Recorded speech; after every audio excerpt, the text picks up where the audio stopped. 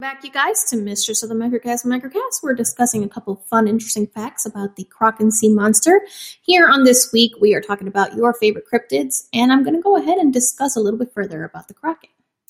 Now, there was a very prominent French zoologist that insisted the Kraken was real. The zoologist by the name of Pierre Denis de Montfort was studying giant cephalopods in the 1700s after he heard accounts from captains of giant tentacles being discovered. He cited old pieces of artwork and ship disappearances as evidence of these beasts. After 10 ships went missing in 1782, de Montfort made the bold assumption that the Kraken was to blame. The boats were truthfully lost in a hurricane, and his reputation was ruined. Now, the Kraken does lay low. Legend says that the sea monster enjoys solitude and resides deep on the ocean floor. It uses its tentacles to stay tethered to the bottom and hunts for food.